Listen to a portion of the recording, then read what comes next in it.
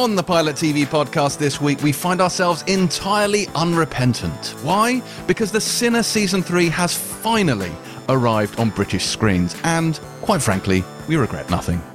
We're also taking a trip to a fizz-pop bubblegum interpretation of 18th century Russia with Elle Fanning in Starsplay's The Great, and then catching a connecting flight to the Antipodes to brave the wild west of New Zealand in the Beebs adaptation of Eleanor Catton's Booker Prize-winning novel, The Luminaries. I'm James Dyer, and welcome to the Pilot TV podcast, a show that is thrilled we can now spend the night at the house of a loved one during this lockdown period. And the reason why Boyd and I are in the process of packing up our things to take up residence in Terry's living room. Because joining me today, as always, are my dynamic duo of fabulous bellends, my very own support bubble, hailing from his all-seeing television penthouse in the heart of London, is a man whose byline picture shall henceforth be a rudimentary line drawing, but only so that I can refer to him as Badly Drawn Boyd. Wow, that's good. That's one of my favourite introductions. Badly Drawn Boy has a new single out, by the way, which is very good. Just FYI. I didn't know that. Yeah. There you go. See, this turns out this is quite timely. Yeah. Well, also, Excellent. in Morrison's last week, somebody approached my boyfriend and asked him if he was, in fact, Badly Drawn Boy. Oh, amazing. To be fair, your boyfriend does have the style of Badly Drawn Boy, which I feel is a compliment as well, because I think Badly Drawn Boy is a bit of an icon. Well, he also has the face and the hair and the everything else of Badly Drawn Boy. Does he wear woolly hats? He does, and I do. Sometimes when I'm want to troll him, I just WhatsApp him pictures of Badly Drawn Boy.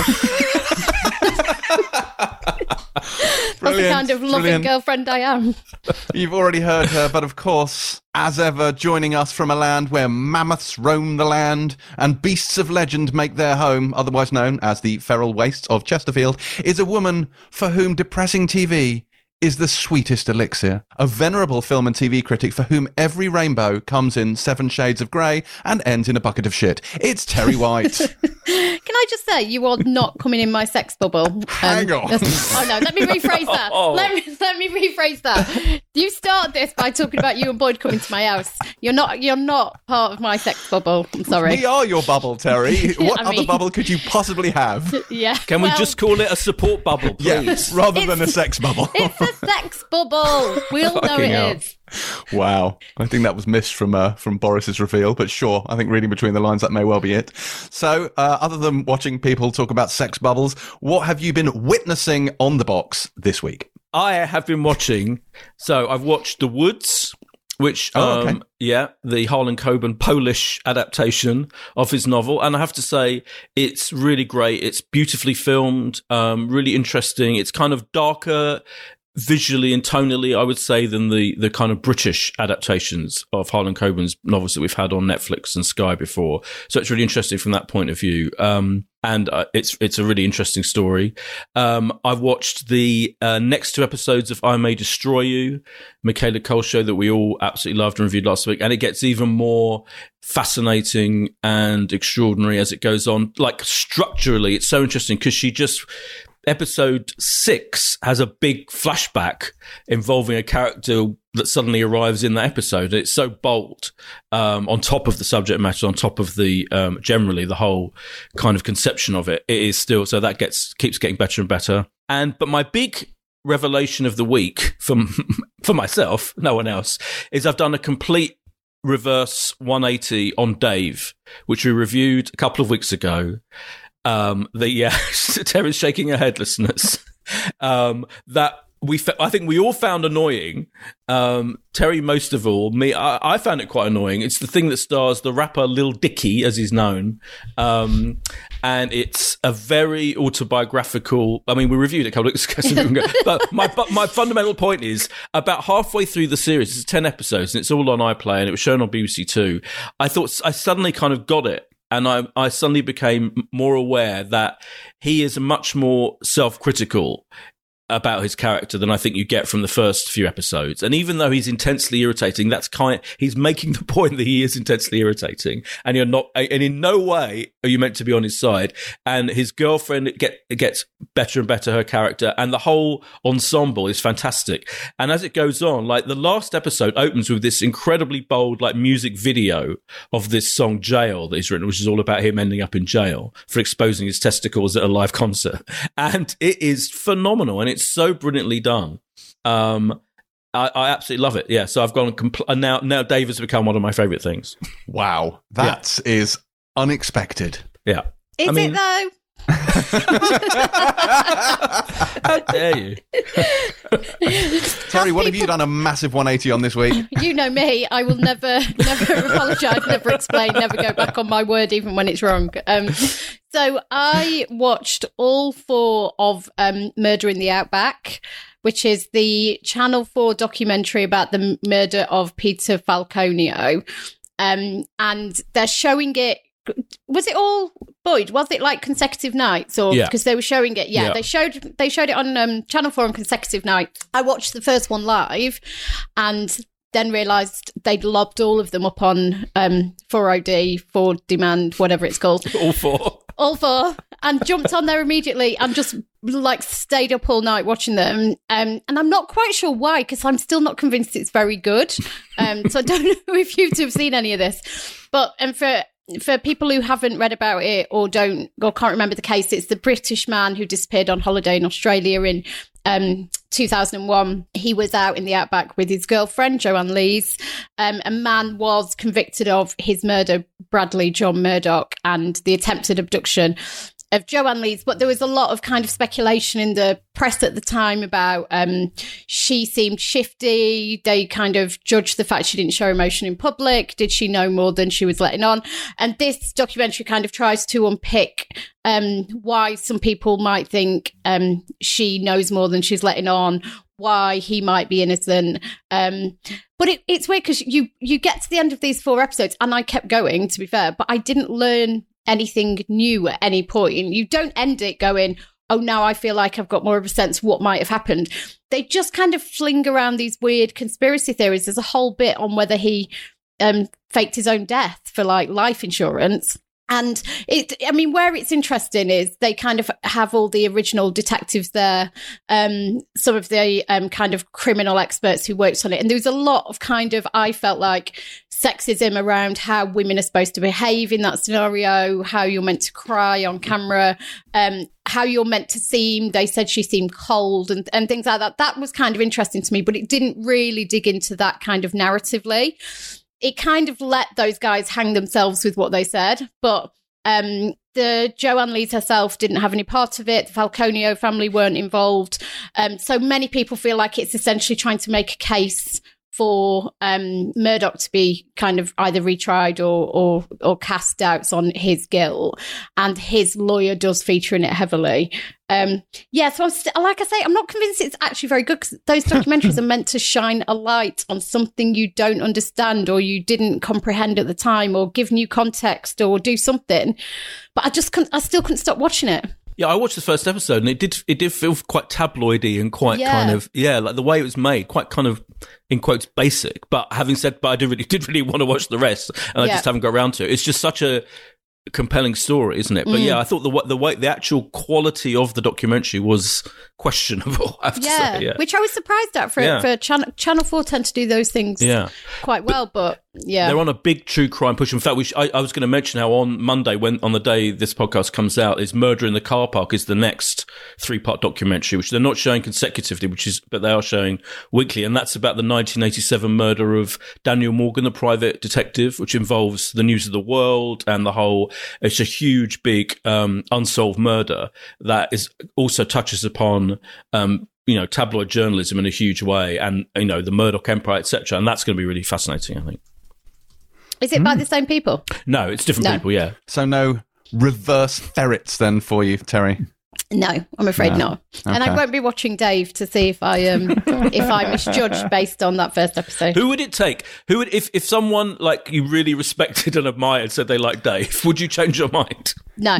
Because I really respect and admire you, Boydie. Oh, thanks. But, not enough to change my mind. Okay. If Jarvis Cocker called you up and said he's really into Dave, would you watch it for him? No, suddenly have very, very strong doubts about my feelings towards Jarvis Cocker. Oh, see, this is the thing. We should put together a playlist of stuff that you have to watch, and it should include Dave and Devs and all the things that you haven't liked this year. Another thing is with one syllable beginning with D. Yes, Well, exactly. I was kind of hoping when you said I've done a massive reversal on, I was like, Devs! No. No. That's a fucking masterpiece. I've never. Yeah. Marvellous. Well, so I disappeared down a hole of shows that I've been meaning to watch for ages and hadn't this week. So I sat down on Monday and I thought, all right, I want to watch something, but I couldn't be bothered to pick up any of the things I've been watching. So I thought, fuck it. I'm going to start something that's from my list. So I started watching Another Life on Netflix. So Boyd looking at me blankly. Terry always looks at me blankly. But this is the science fiction show starring Katie Sackhoff of Battlestar Galactica fame, a Netflix original. It's had one season. There is another season in the works, and it essentially sees Sackhoff as this astronaut called Nico Breckenridge, and she has a young crew on a spaceship, and they're going to an alien planet to have first contact with this alien race after this alien race sends a mysterious probe thing to Earth. So baked in, couldn't be more James if it tried. Some off of Battlestar Galactica, set in space, probably rubbish. I mean, this is absolutely me. And I watched 5 hours of it, so I went through, and it was one of these things where I was watching it, I was like, you know what, it's fine. It's not great, but every episode ends on enough of a kind of teasy cliffhanger that, you know, I'll go on then, I'll watch another one. And I watched it up until the halfway point in the series where there is a threesome for absolutely no reason whatsoever, and I turned it off because of that. The threesome, that was the last straw. I couldn't take any more. I was like, no, that's it, I'm done. That annoyed me so much that I couldn't proceed with it, so I've given up on Another Life. So that was the first thing I watched. Can I just interject to say, I love the fact that you watched 5 hours even though it was a bit shit. And then the thing that galvanised you after investing 5 hours in something a bit shit to actually turn it off was a threesome. You're such a brilliant prude. I love it. No, it's not. No, but it's not even the sex part. It's just from a character point of view. It made so little sense, and it was so utterly stupid that it enraged me. That anyway, it was these three engineers. So there's these three engineers, and one engineer has been flirting with this other shy engineer, whereas a slightly lechy laddie engineer has been cracking onto her all the time. And then there's a sequence where spoilers for threesomes, she's talking like the shy engineer is having a massive go at her about something legitimate, and then he storms over and just sort of kisses her. She's clearly been wanting to for ages, and they kiss, and then the other one, the really cocky one, the arrogant one, is like looking on and just feels a bit awkward, and he goes to leave, and you think, oh, fair play, he's a bellend, got what he deserved, you know, shy guy made his move, all fine. And then she turns, grabs the bellend's hand and goes, kiss me, and then kisses him as well. And I was like, okay, what is happening? This is ridiculous. This show is rubbish. I'm not doing it anymore. So the threesome wasn't realistic enough for you. Have you seen threesomes in TV and film? They're not often grounded in realism. Do you know what I mean? I didn't buy the character motivations that led to the threesome, is what I'm saying. Apart from I May Destroy You, which has a few threesomes. Yeah, which are probably far more realistic, I would think, than not this one. Probably, yeah, definitely. They don't take place on a spaceship. Didn't we review Another Life? No, we didn't. Didn't we? Didn't. I remember watching it. Oh, did you watch it? I watched the first episode and thought it was utter trash. I mean, I would never have missed this. Like, if we were reviewing it, I would definitely have reviewed it. But it only came out like last year, didn't it? So it's quite recent. Like, it was in our lifetime, but I think it was one of these ones where we didn't review it for the show for one reason or another. Like, maybe it didn't come up or whatnot, and then maybe you just watched it to catch up. Right, so Another Life is not worth it. But so I then moved on to Mr. Mercedes, which has been on my list forever, and I watched the first episode of that. Obviously, we talked about it when we talked about The Outsider, because they share a character. And this, I mean, I'm sure you've seen this, Boyd, like the first episode, the pilot of Mr. Mercedes, is like the opening of it, which comes with a trigger warning, is one of the most violent and upsetting things I've seen on television. So that was quite full on. And it's good. It's slow burn, but it's good. I'm enjoying that. And also I started Berlin Station. Have you watched Berlin Station with Richard Armitage? First episode, yeah. Kind of sort of gritty sort of spy thing set in Germany, obviously in Berlin.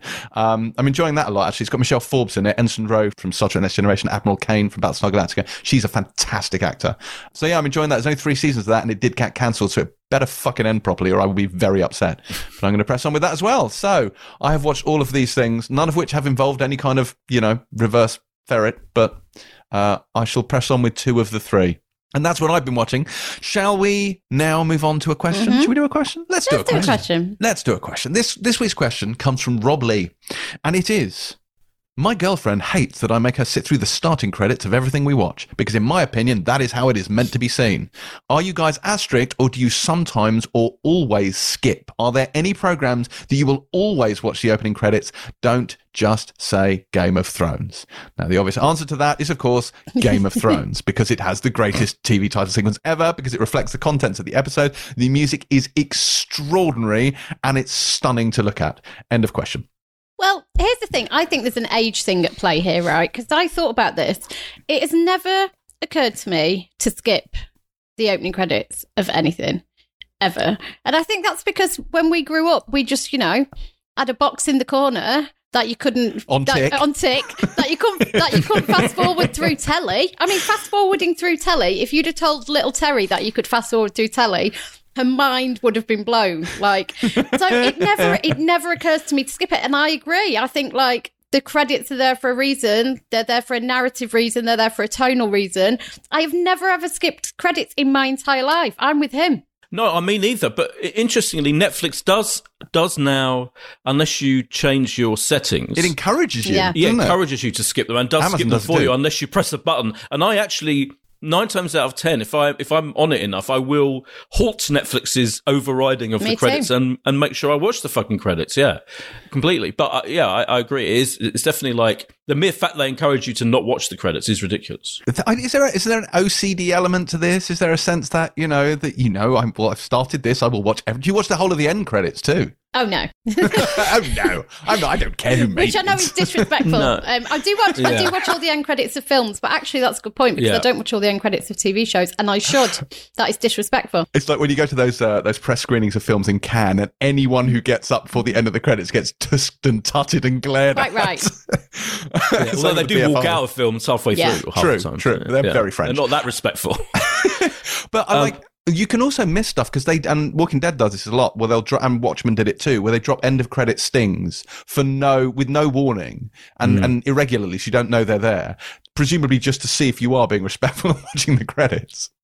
Well, Sharp Objects famously and brilliantly has a whole thing in the credits incorporated into the end credits of the final episode. The whole thing is revealed in the end credits, I know. which was incredible. And I'm sure a lot of people missed it as well. Yeah. But I disagree with you about Game of Thrones. I actually think Westworld, I much prefer Game of Thrones as a show, but I think the Westworld credits are among the best ever. They're very good. I think it's very, beautiful. Very good. Yeah. And they changed them for each season as well. And the last season's one, the opening credits of Westworld season 3 were much better than the season itself. I'd much rather watch the opening credits repeatedly again and again than have to watch that fucking trudge through the increasingly tedious season that it was. Another stunning score by Ramin Djawadi. Yeah, I think it's the two together, isn't it? It's the theme tune and the beauty of the actual images that you need. And I think Westworld is way up there, definitely. See, I must admit, I am a credit skipper.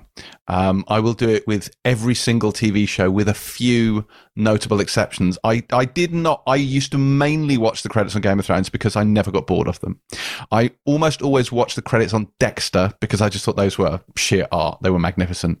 Battlestar Galactica, I used to love the music and I used to like the credits of that, but I used to then, of course, shut my eyes during that little sizzle reel that it did, where it tells you what's going to happen in the episode, which I still don't understand why that's there. The Wire, never used to skip that as well, because again, not only is it brilliant piece of music and brilliant little montage, but the fact that it mixes up each season helps, I think, as well. Westworld, probably true. I don't skip the credits on Bosch, actually. It's got a little jazz riff on there that I really like, so I watch that. But Stranger Things, another one, really, really lovely sort of music, which I like. But 9 times out of 10, The West Wing, I watch the credits, but pretty much everything else, I will skip it, because I kind of feel like unless there's something exceptional about either the music, the theme music, or the credits, once you've seen it 2, 3, 4 times, it's become, I don't need to see this again. Like I've experienced this particular bit of creativity. I'm done. I'm a bit of a credits fetishist. I absolutely love them. What's your favourite? What's your all-time favourite? Oh, I'm obsessed with them in films as well. I will, like the James Bond credits, I'll happily watch, all 20 James Bond film credits That's fair. in a row. But again, great music, great visuals. Yeah, but great TV ones as well. I'm fascinated by like Doctor Who. I've talked about Doctor Who. I think is the best theme tune of all time. And Doctor Who credits in the last series of Doctor Who, they didn't have the opening credits in the first episode. I don't know if you remember, Terry. And they withheld you having the new credit sequence until episode 2. And I thought that showed you how important those things are. Like it was really interesting. It's like, oh, why aren't they giving us the opening credits of the brand new series? And it was like deferred gratification. And then you got them in the second episode, and you're really excited about what the new version of the opening credits is going to be. The OA not having the opening credits until 72 minutes into the first episode. Genius. So, was such a brilliant moment. So I'm fascinated by the whole, and the art, they become more, now every single show on TV, every drama, like not comedy, because usually comedies the opening credits are fairly kind of minimal, but every prestige drama now on TV has a lavish opening credit sequence, don't they? It's become almost unbelievable how lavish they are. Even like a two-parter will have a seemingly multi-million pound opening credits thing. It's a statement I'm fascinated by the whole thing now, isn't it? Like it's become almost like a calling card. But can I question, James? Can I just question your assertion that Game of Thrones, like? Can I confess that when I first watched Game of Thrones at your insistence, which was recently, only the final season, and not all of that, and the credits was the first thing I saw, I was like, "What is this cheap, hokey shit?" First of all, get out. We now have a 2-person podcast. Myself and Boyd will be continuing. Terry is now expelled from the Pilot TV podcast. But season 7's credits are different to, like, the credits are significantly different in the final season than they are up to then, but they're still fucking brilliant. I mean, honestly, like, cheap. What are you like? I was like, what is happening? What am I watching?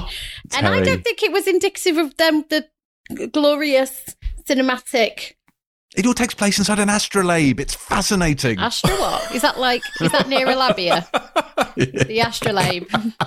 Yes. Astrolabia. Yes, Terry. Yes, it is. Just north of the labia is the astrolabe. Like, just getting this slightly back on track. Like, you remember, like, one of the first, I think, title sequence that really made an impact on me was The Sopranos, actually, which is incredibly bold with that piece of music and the drive. Yeah, that was legendary. Yeah, that's an incredible. I mean, Mad Men's one is amazing as well. Brilliant. Yeah. Did you used to always sit through the Friends title sequence when you watched that? It was so important. I love how they changed the title sequence to kind of reflect the character's arc. I may be reading too much into the Friends style sequence, but if you look at like how Rachel's portrayed in later seasons, the arc of that character for the series is reflected in the opening credits, which I think is just genius for something like that, a half-hour comedy show, to cut together bits from the season to show, that Rachel's now kind of meant to be more of a comedic character. I think is brilliant. The Simpsons was kind of one of the first must-watch credits, wasn't it? Simpsons was incredible, because it used to vary every episode, and some of those, the Game of Thrones one of those is incredible. It's a piece of art. We've kind of now Sherlock. gone on to I was always very excited by Sherlock. It was so exciting, just the music and the imagery. Great music again. Yeah, but this is why I think remember when we reviewed SVU, and not only did I think it was shit and from another time period, like the thing that bugged the hell out of me is the title sequence is so like decades ago in aesthetic, presumably deliberately because it's been going on for a long time. But again, it that immediately kind of set out the stall for me. Oh my God, this is TV from another era. Like this doesn't feel like proper telly now, which is arty and expensive and but it's delightful. Iconic, like that Chung Chung. We've talked about the Chung Chung before. That, which comes before title sequence, is the vital bit of Law and Order SVU. That Chung Chung is a work of genius. Black screen logo, Chung Chung, and then the genius. Yeah, no, I will grant you that. From what little I've seen of Law and Order, that's quite an important sound effect. I've just remembered with comedy, Cheers had a brilliant that song, and the artwork colorized that it used to have. Yeah, that's right. That was brilliant. Cheers is fantastic. Yeah, it's a great show. Great show that. I has to be said, and this is apropos of absolutely nothing other than you were saying iconic sounds. Obviously, we've become famous on this podcast for our adoption of the term bellend as our word of choice. I was rewatching Home season 2 this week, and which this should really be in the what we've been watching section. And the delivery, Yusuf Kirkor's delivery of the word bellend in a charity shop in season 2 is, I think, peak bellend. I think it is perhaps the best single deployment of that word in history. I need you to stop being a bellend. Sorry? I know, it is a small thing, but every little helps. Stop being a bad end. I tweeted it out, and Yusuf, bless him, replied just a second ago while we've been doing this podcast, which is what kind of what's brought to mind, and said, having been called it for years, I had lots of practice. So it's very good. There's an imperceptible pause between the bell and the end that makes it so perfect. Anyway, we seem to have got off track slightly. So I will say, yes, I don't always watch these things to get back to. Hang on, what was the question? Yeah. What was the actual question? Let's go back to the question. We've answered the question. Are we strict? Do we sometimes always skip? You two don't skip. I sometimes skip. End of question. We've answered it. Thank you very much, Rob Lee. If you would like your question answered on the Pilot TV podcast, feel free to communicate it either to @PilotTVMag on Twitter via DM or to me directly via Twitter or Instagram @JamesC Dyer. Right. Shall we move on to this week's news? And I think we begin with Fawlty Towers, which has seen, because there's no can of worms that this is going to open, which has seen the episode The Germans removed from UK TV, the channel, due to its, shall we say, slightly problematic language. So this isn't the first time this has happened. This is an episode of Fawlty Towers that was famously not aired in Germany when the rest of the series was, because it was deemed offensive then, and it's been pulled now. I don't know what you two think about this. I completely understand why, because I've long said when people talk about language on TV, that particular episode of Fawlty Towers contains a very specific piece of dialogue that I won't repeat by the Major, which is quite shocking when viewed now. However, I feel a bit like this is one of those instances where it's well-meaning but a bit misguided, because it now just shifts the conversation, this whole conversation about actually should we be lionizing people who, were slave traders and whatnot, and it becomes now a conversation about slightly trivial censorship and political correctness, which I feel has maybe shifted the dialogue in an unhelpful direction. Well, I think there's an important clarification, first of all, which is everybody's reporting that it's been pulled, but UK TV tweeted a statement which said, the episode contains racial slurs, so we are taking the episode down while we review it. We regularly review all the content, blah, blah, blah. Some shows carry warnings and others are edited. We want to take time to consider our options for this episode. So it may go back up having been edited. It may go back up with some kind of warning, which we know, for example, Disney Plus have been doing on a lot of their old content.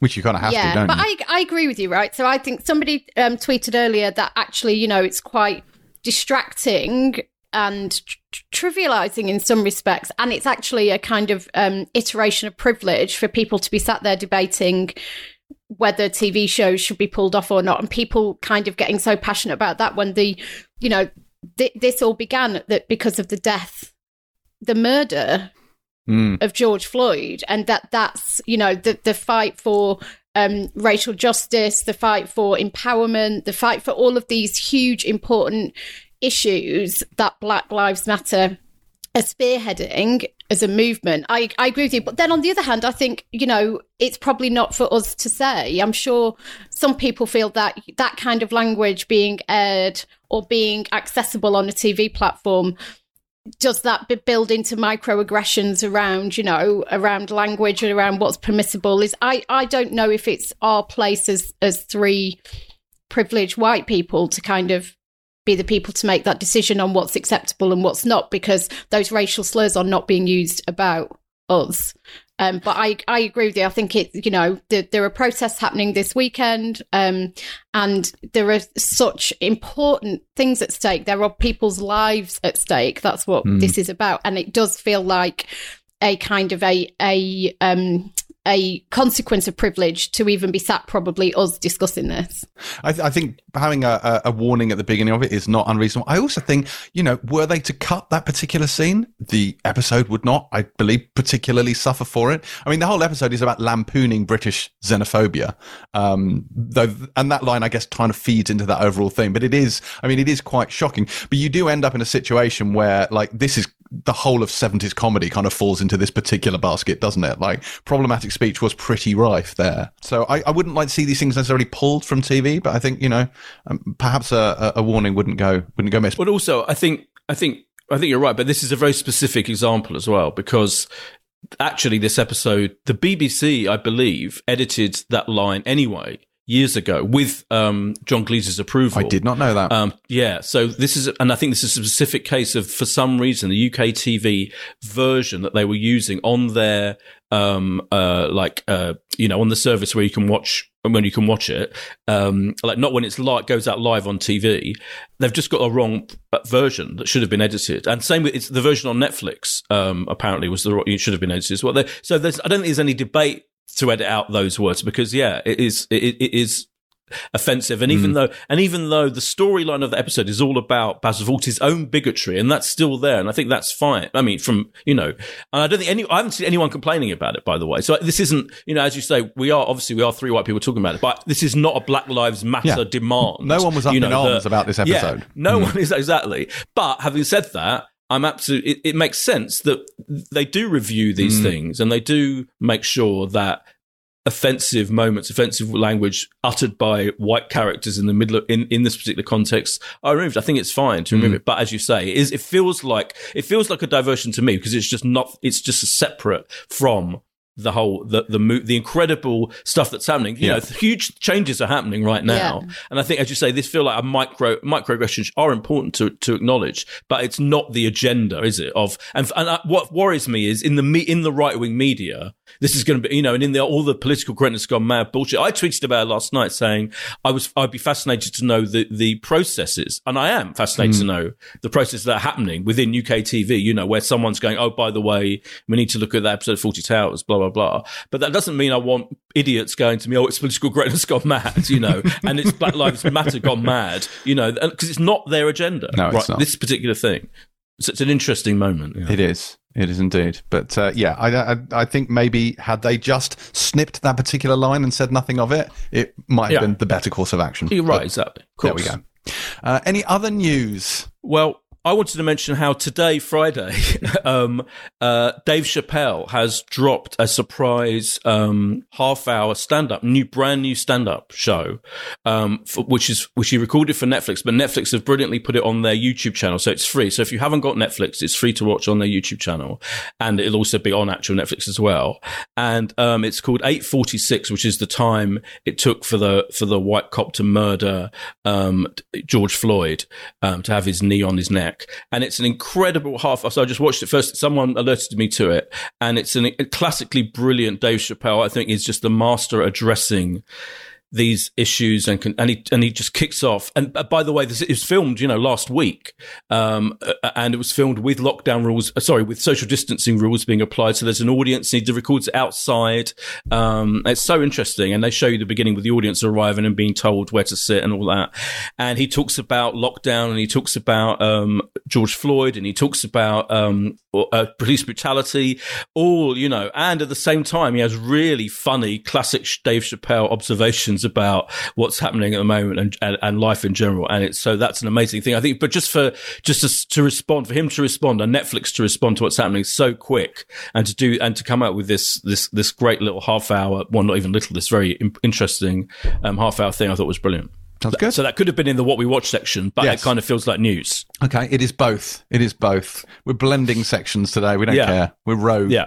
Anyway, here's the thing. Chernobyl's Johan Renck, the director of Chernobyl, which we of course loved, has announced that he will be directing HBO's adaptation of the Last of Us video game series. Obviously, this is being co-written, I should say, and run by Craig Mazin, who was the creator of Chernobyl. So it's a big old Chernobyl fest. This, I'm sure, Terry, you have no idea what this is. This is, of course, based on the video game that I have been playing for the last few weeks, the sequel, I should say. I've been playing for the last few weeks. I published my review this morning, Friday, and said very nice things about it. It is a masterpiece, The Last of Us Part 2. But this TV series, this is one of these things where I'm very torn on this TV series, because on the one hand, I think it's an incredible piece of storytelling and it's absolutely ripe for adaptation, and I can totally see how this first game will work across a series of television.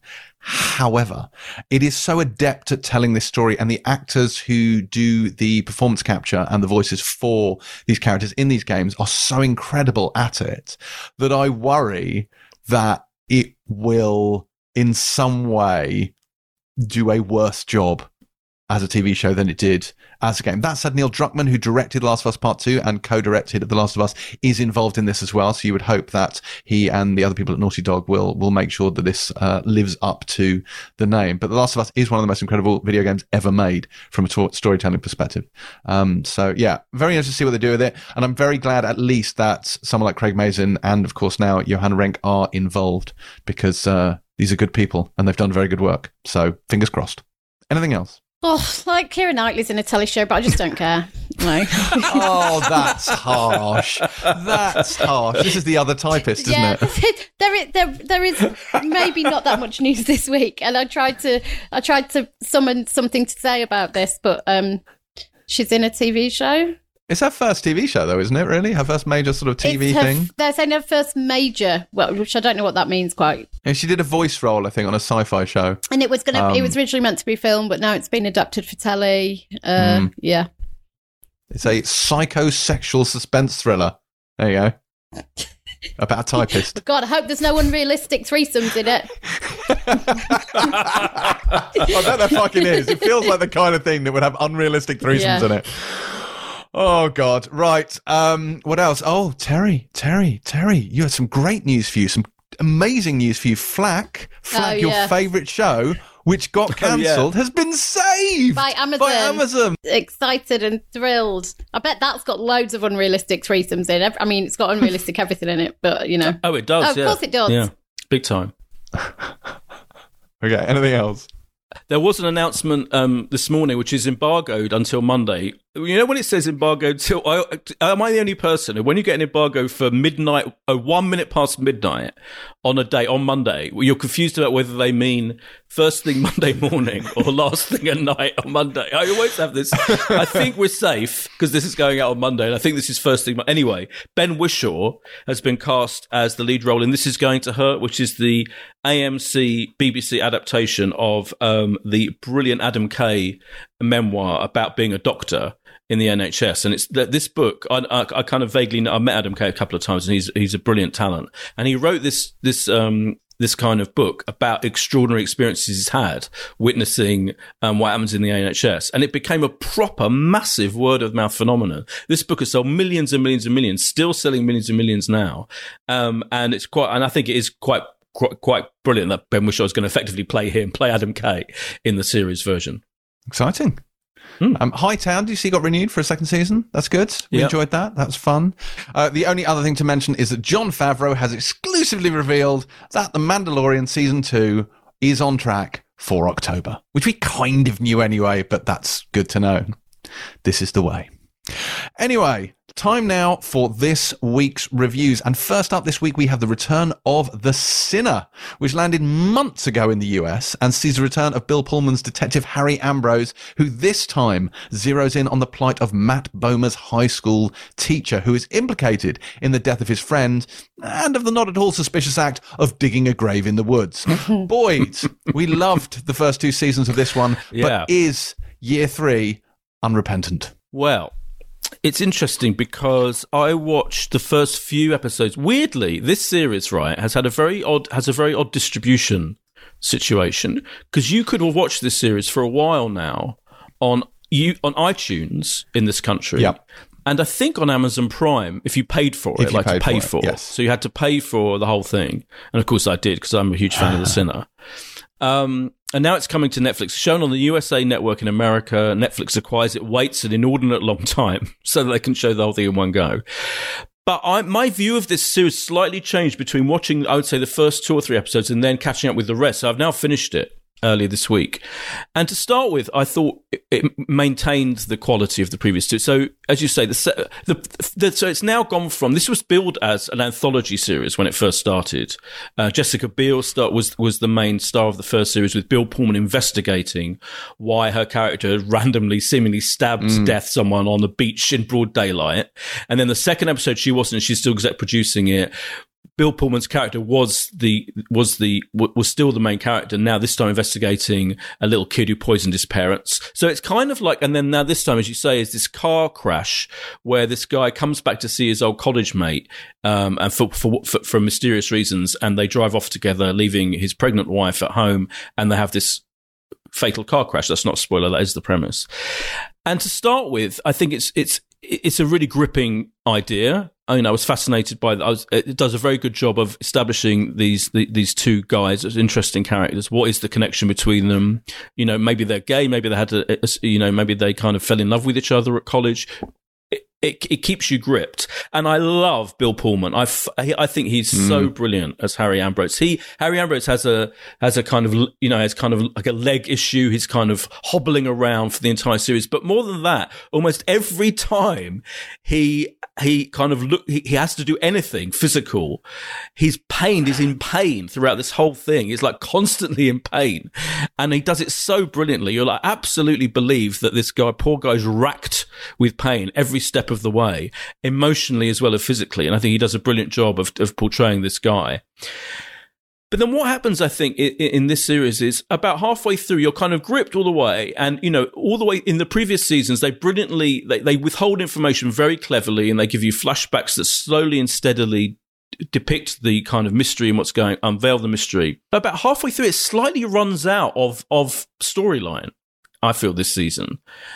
To the point where almost like it just becomes like a cat and mouse thriller by the end, the last few episodes. Like they could have done this in about 6 episodes, but because the format has been established of 8 episodes in each series, and it just feels like they kind of spun it out. And I have to say, I found the lack of twists. Like like each season before has big killer twists as it goes all the way through. This doesn't really. I feel it's quite plot light for this kind of show. And in the end, it is fascinating because it's kind of all about, the weird. So the link between each season, apart from Bill Pullman's character, is thematically extreme religious and philosophical ideas. People in the grip of a set of ideas that are quite bizarre and odd and dangerous.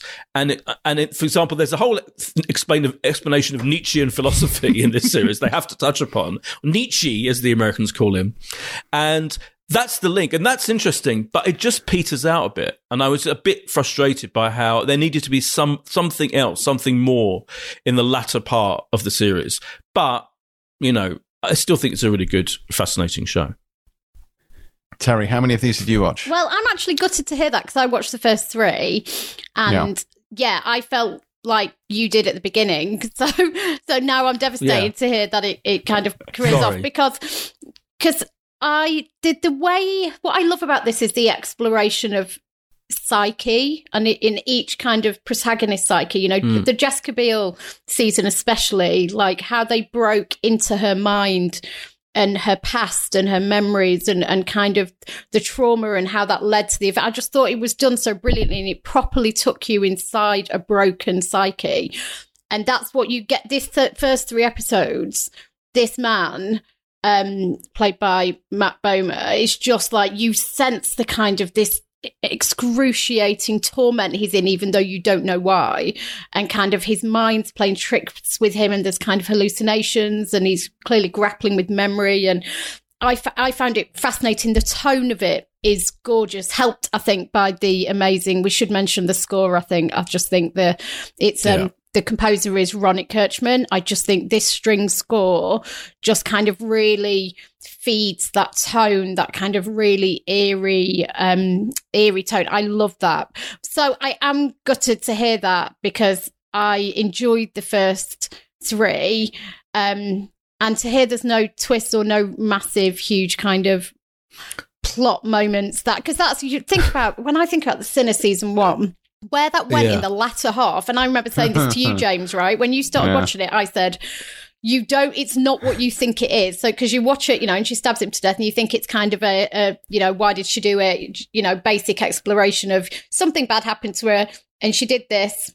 And here's why. But obviously, it went into such fucked up, dark places that there were certain episodes I could not believe what I was seeing on screen in a mainstream kind of, Jessica Biel starring USA Network thriller. I thought it was extraordinary, some of the places they went to. And I think that bravery in storytelling and boldness is what has made The Sinner so compelling.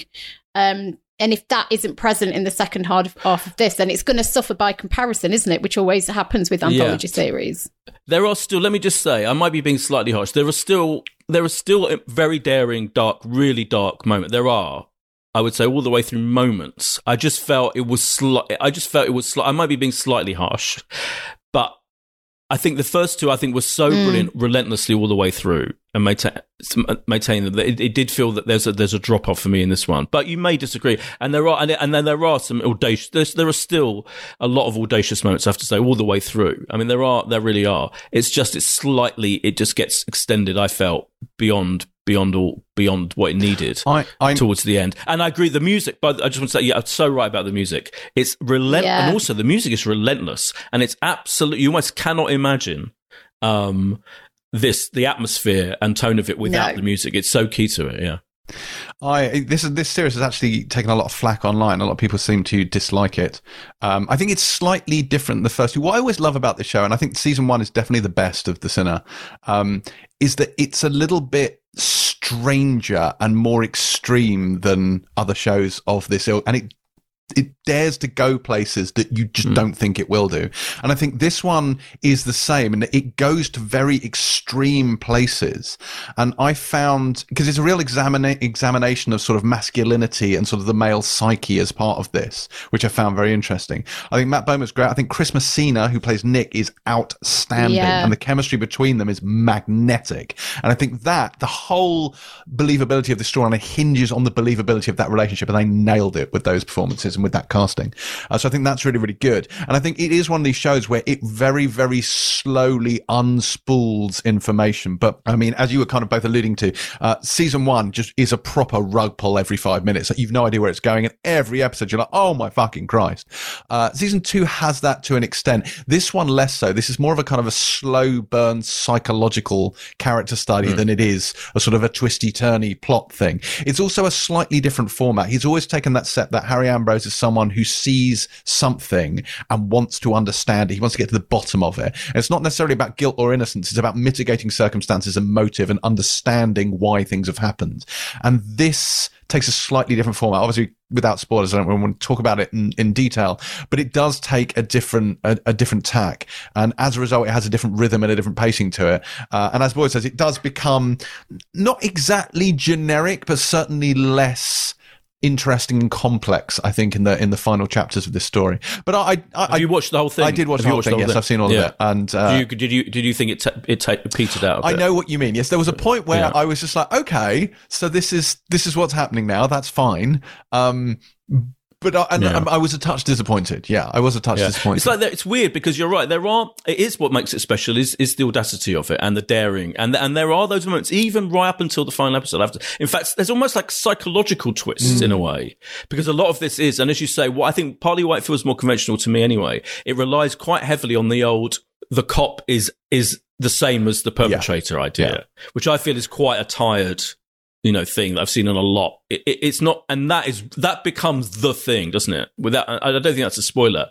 It's and to me, it's like, well, with the way it explores that has incredible moments. Yes. To be fair, yes. Almost borderline preposterous moments, and this series has always trod that line, hasn't it, between preposterousness and daring, and this series does as well. It's just that I just felt they could have given you something that's a little bit more as it goes on. But anyway, I think what it's slightly nitpicking. Partly try to do with this series, certainly far more than they do in seasons 1 or 2, is they try and get you into the head of Harry Ambrose. There's a lot more about him than the other seasons have been. So, but then it almost gets to the point in the season where he becomes the central focus, and almost the subject of the investigation is almost becomes secondary to getting inside Harry's head. And while that's very interesting, I don't think it works quite as well. That said, and we have said, it does run out of steam a little bit. It may not have as strong an ending, but I do think this is definitely worth seeing. I don't think for one second anyone should not watch it, or if they like the first two, should skip it. This is great television. I do recommend it enormously. It's just maybe not the best season of this otherwise excellent show. But that is The Sinner Season 3, which does drop on Netflix on Friday, June the 19th. Next up this week, we have The Great, a satirical comedy starring Elle Fanning as Catherine the Great, Empress of Russia, and Nicholas Hoult as her husband Peter, the Imperial Bellend. Based on Tony McNamara's play, this is an anachronistic, colourful tale that includes the line, "Big Russian beards look like men are eating a whole beaver, and that will not do." But, Terry White, does the rest of it live up to the beaver chat? So, you know, I'm going to address the elephant in the room first of all, which is going to be everybody's just going to talk about this show in context of The Favourite, Yorgos Lanthimos' film, Oscar-winning, BAFTA-winning, everything-winning, deservedly, incredible film. And it's both kind of unfair but also inevitable because obviously Tony McNamara was a screenwriter on The Favourite, and it shares a lot of DNA with The Favourite. And it's another female monarch, obviously, Catherine the Great, and it kind of treads that same line between slapstick and drama. Just to cut to the chase, I fucking love this. Like, I was laughing my head off within the first 5 minutes. It's got that same shock value because obviously a lot of it is contemporary. I can't say that word. Contemporary. A lot of it is right for the period. There we go. And other stuff is just, some of the language is obviously not. And they kind of, you can tell they've gone, fuck being historically accurate. We're just going to make brilliant telly. And that's kind of what they've done. They've gone full throttle at that. The facts don't quite line up in terms of, what she was doing when she was doing it.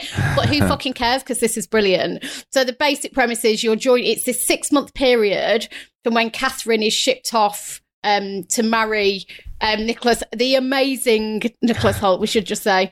And she becomes the Empress of Russia, and it's the 6 months kind of where she's almost, I'd say, radicalized into becoming, this great feminist warrior who then overthrows him. And essentially, she devotes herself to Russia. Now, the line they tread is a really delicate one, because I have to say, and it's kind of right to call it a comedy, but also not, because the dramatic scenes in this are actually really great and actually really moving at times. And that is pretty much all down to Elle Fanning, who is just, I think, absolutely remarkable in this. Like, she's funny, she's incredibly powerful, the dramatic scenes she does, she commits to them like it's a drama, not like she's doing a dramatic scene in a comedy, if you know what I mean.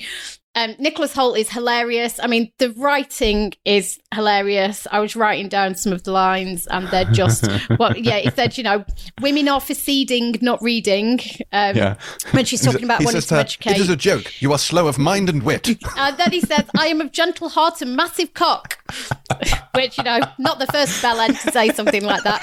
And Nicholas Hoult is amazing because there is a way to play this character which is pure cartoonish and pure play it just for laughs, and he doesn't, because he is very funny, but also he brings out this incredible kind of insecurity to him, and I'm not going to say you warm to him, but you understand where his impotence and his rage and his kind of volatility comes from, and it's from these kind of deep-rooted insecurities. He desperately needs to be loved. He surrounds himself with idiots who basically let him do anything he wants and are just massively out for his favour. Does it sound familiar to any men we know in great positions of power? But it's just, I love that line it trod, and I did find it incredibly moving at time, and I thought the dramatic scenes work really well. There is a bit of shock value going on here with it, where it is some of the lines, some of the language. It is quite, there's violence in there. There's heads on sticks. It doesn't flinch away from that stuff. But yeah, I had a lot of time for this. I greatly, greatly, greatly, greatly enjoyed it. James, what did you think? I'm desperate to know. Did you like it? I thought it was great. Yeah, because the screenwriting is exquisite. Like, the dialogue is sort of effervescent. Like, it's really fun. And it was one of these things where I didn't want to like it for reasons I know. I kind of decided going in I probably wasn't going to love it. I don't know why. But then I found myself laughing consistently despite myself, because the dialogue is so well done. And Hoult in particular, his performance is genius, because you fucking hate him because he's an absolute bellend. And yet there's something about his delivery that is so absurd and over the top. And she's a lot of fun as well. This hopelessly naive. There's a wonderful conversation she has with her sort of chambermaid where it's her wedding night, and her chambermaid asks her if she understands what's about to happen on her wedding night, and she gives this beautiful speech of what she thinks sex is, and it's just so perfectly delivered. And then the reaction to that is also perfect. Yeah, there's lots to enjoy here. I thought it was absolutely delightful, and it is beautifully shot. Shot in Hever Castle in Kent, and yeah, it's a lot of fun. I think the comparisons to the favourite are unfortunate because the favourite is absolutely staggering. It's very, very good indeed, and this doesn't reach those sort of dizzying heights, but it is definitely worth a watch. Boy, did you have as much fun with this? Yeah, I have to say I was really taken aback by it because I think I would say for 2/3 to 3/4 of the first episode, it's a total romp, and isn't it? And it's really funny. It's got a kind of heightened edge to it, and it's almost like it's deliberately anachronistic and all of that. And I loved it, and I felt it was bowling along at a pace, and I was really enjoying it. But then in the last part of it is fucking bowls you over by how it suddenly takes a serious turn. And I think they executed it brilliantly because it really works. How shocking you almost like sit back from it going, this is what he is doing to her. This is what the bellend actually much more than being a bellend. He's a fucking C word.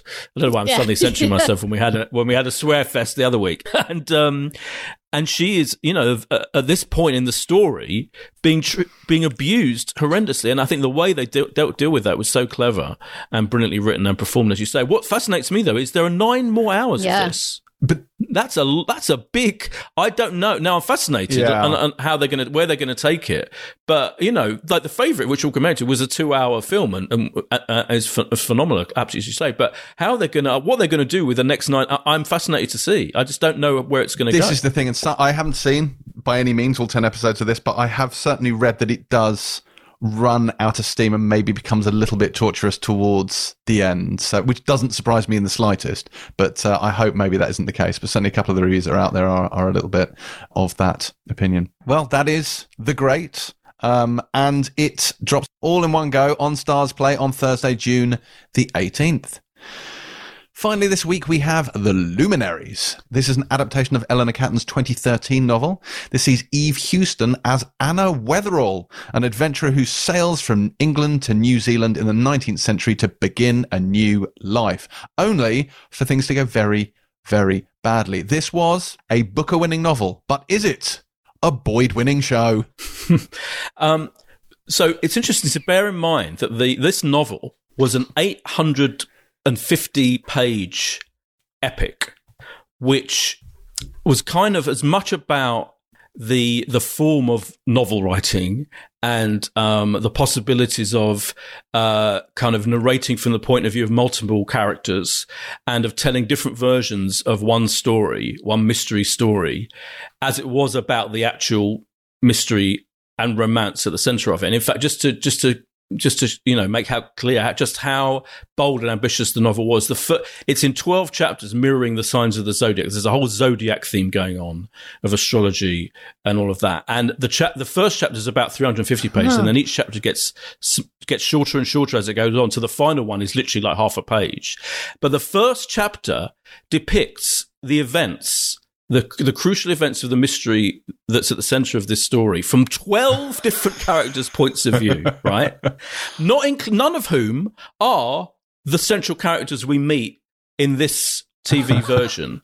Those characters only arrive later on. So it's an incredibly and Eleanor Catton herself has adapted her own unbelievably densely packed novel into a mere 6-hour miniseries. And from what I've seen the first 2, and I think she's done a pretty incredible job. So what she hones in on are the characters, as you say, Eve Houston's character of Anna Wetherall, who arrives in this New Zealand small town, which has gold in it. So there's a gold rush to come to this small town in New Zealand in 1866. She meets on the boat over Himesh Patel's character, Emery Staines, who's like a gold prospector. She wants to change her life completely, turn it around. He's arriving. So they're kind of these two meet and she's drawn to him. They flirt over albatrosses. They flirt over albatrosses and they vow to meet up when they arrive in their new home, basically.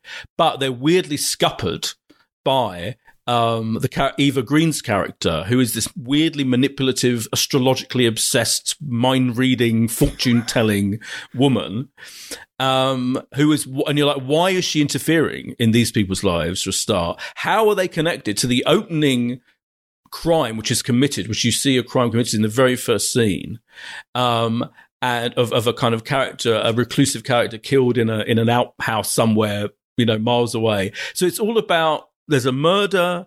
These two characters are somehow going to be connected to it. It cuts between two timelines where these characters arrive in this New Zealand small town, and the murder that's being investigated 6 months later. You have to try and keep track of these two timelines. It's complicated.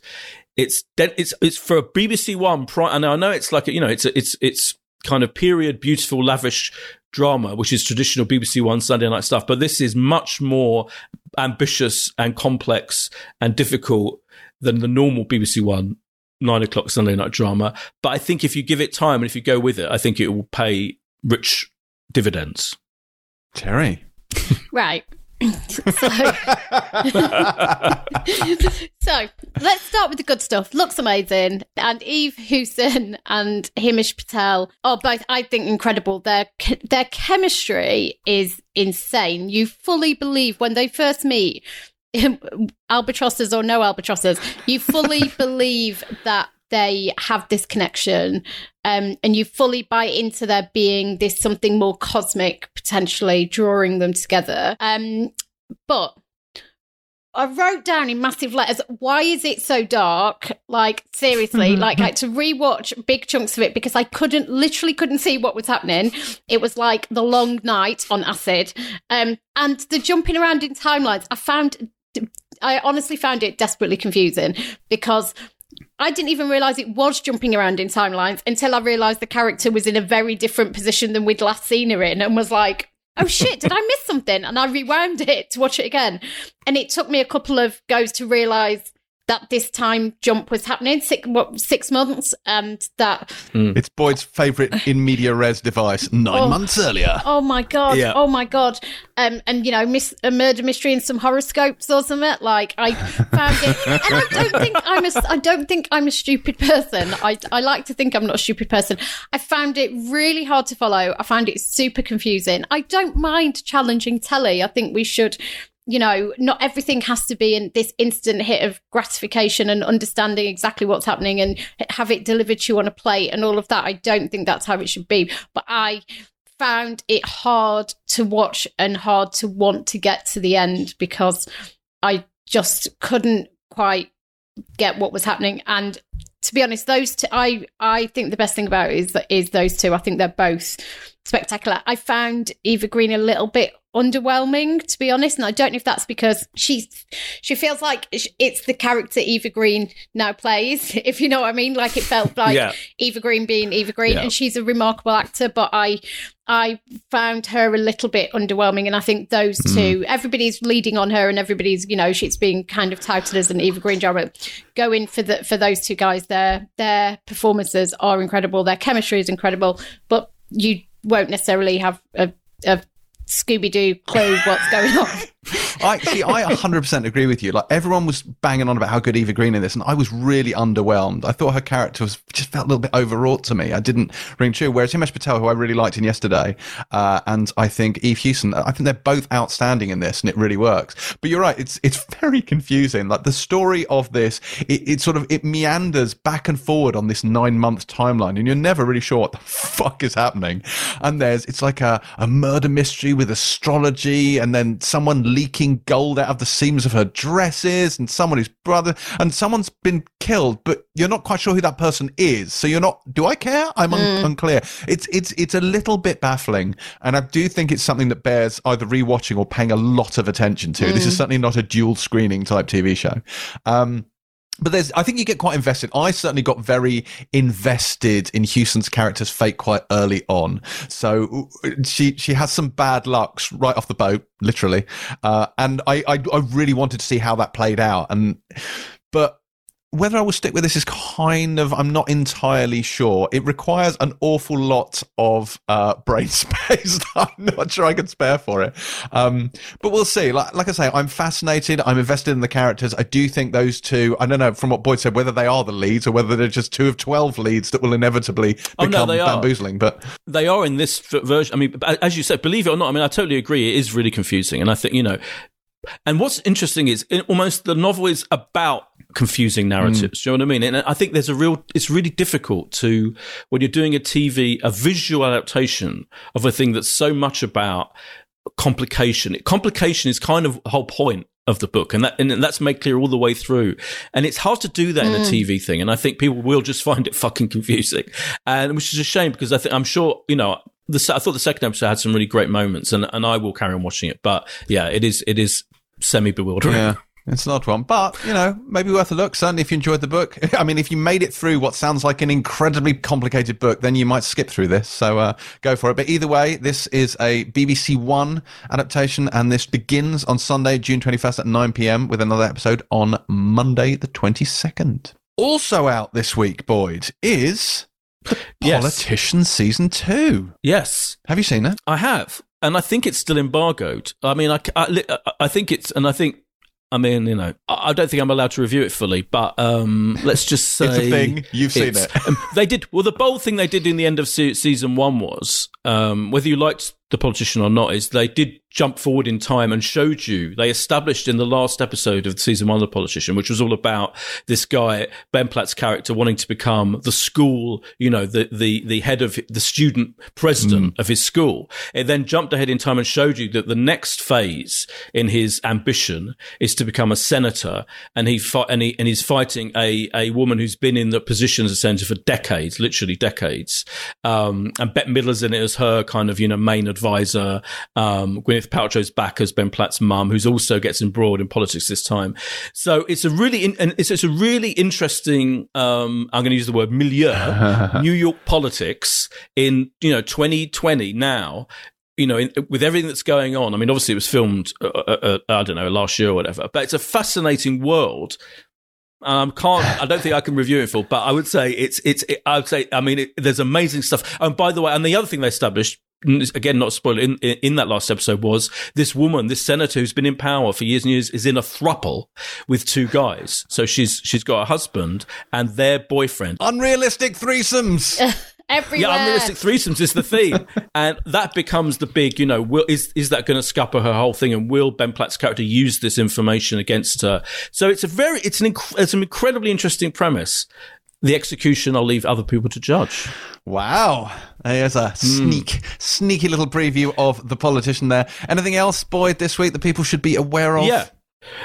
Terry will be excited about My Brilliant Friend, season 2, which we really liked, I think, season 1. That arrives on Friday on Sky Atlantic and Now TV. I'm excited about that.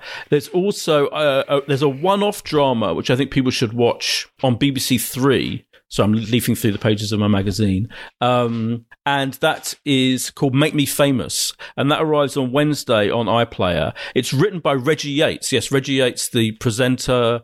He's done some acting, but it's really interesting. It's all about what happens. It's a one-off drama about what happens when a reality TV star, when he doesn't become as famous as he wants. And it's about the aftermath of reality TV on people. And I think it's a really interesting, area to pursue, to look at, because there have been really dark things have happened to people who've taken part, in Love Island, for example. And it explores all of that. It explores, the kind of psychological effect that wanting instant fame can have on your life, and then people being, interested in your life and then not. So that's really interesting. And that'll be also on BBC One the following week.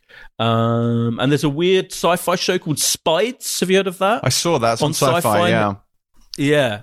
From Tuesday. Don't know what that is. Which I'm shocked and appalled we didn't review it, naturally. There you go. I think that's about it. Do we have a pick of the week? Yes. The Great. Yeah, I think The Great, yeah. I like The Great a lot. It'd be either The Great or The Sinner for me. Watch them both. Go for it. Yeah.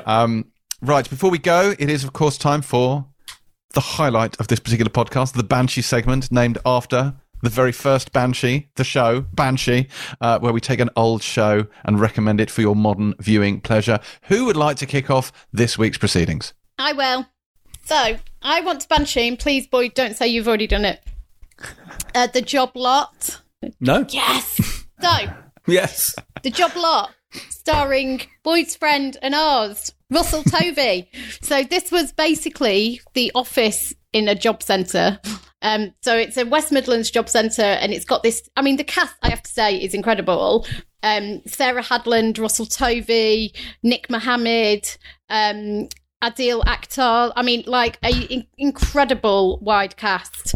And it's very much about life in this job centre, that, you know, classic British sitcom thing of, you know, their unfulfilled dreams and secret hopes mixed with the banality and mundanity of life, their relationships with each other.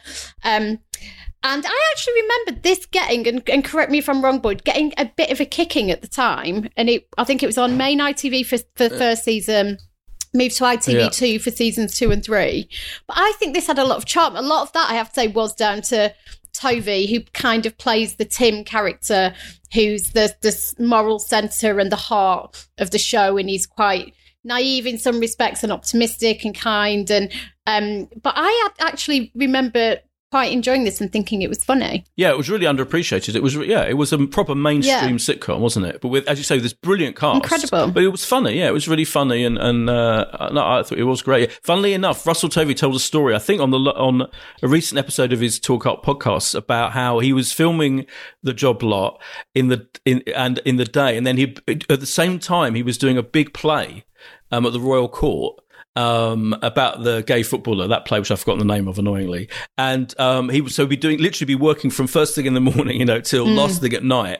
And then he got ill. He got food poisoning, and he talks about how there's 2 episodes of The Job Lot they filmed where he'd lost weight. He was like pale and ill and a wreck, basically. And he just carried on filming. And he said if you watch whenever they come up, the way they repeated ITV2, he's like gaunt, pale bloke who looks like he's about to die in the middle. So watch out for that when you rewatch The Job Lot. I think it's on both actually Amazon Prime and Netflix, and presumably BritBox as well. So whichever your preferred platform is, it will be there. Excellent. James, you'd hate it. I've already gathered that. Yeah, I've not added it to my viewing list. Mr. Viewing List. Add this to your viewing list then. I'm going to pick Deep Water, which was a Australian miniseries, an Australian crime drama in 2016 that was shown on BBC 4 at the time. It's now on Netflix. And I was just flicking through Netflix stuff and I saw it and I was reminded, I was like, oh, that was brilliant. And it was a dramatization based on the real case of murders of gay men in the Bondi Beach area. And it starts off with a detective played by Yale Stone, Tori Lustigman, Yale Stone, who is in Orange is the New Black. And Noah Taylor is the other cop, Noah Taylor, who's brilliant in everything. You know, who's in Shine, Game of Thrones, etc., Peaky Blinders. And they investigate this brutal murder of a gay man in Bondi Beach. And it turns out there's a whole series of cases, similar cases going back years. And that have not been reported properly because they didn't want to deal with the fact that these were hate crimes. These were homophobic killings. And it's a beautifully made, riveting story, really interesting, dealing with kind of the bigotry of the time in this community in Australia, and a gang of youths who were this horrendous gang who were attacking men. And I just remember it being a kind of one of the best. It's only 4 episodes. It's 4 hours, so you can kind of watch it all effectively in one go. But it's a really great show, I think. Deep Water on Amazon. I think it's also on BritBox as well, actually. Deep Water. Okay. Mine is actually one that I was going to talk about earlier when we were talking about title sequences, because it's another show whose title sequences I used to sit through. But I want to talk about Weeds, which is the Genji Kohan sort of black comedy drama satire type thing, which started in 2005 and starred Mary Louise Parker, who is also awesome in all things, but most particularly as Amy Gardner in The West Wing, as a kind of widowed mother of two who begins selling marijuana in the sort of suburban community of Agrestic to maintain her sort of middle class lifestyle. And it's a weird, almost sort of comedic, satirical anti-Breaking Bad, where she becomes more organized and she sets up a distribution network and a cover and her own strain of weed, which she calls MILF, and tries to stay out of jail. And it's really funny. It's blackly comic. She's great in it. This ran for 8 years, actually. So it actually went for quite a long time. And the title sequence has the Little Boxes song that runs through it, which is perfectly kind of sums up the tone of the show.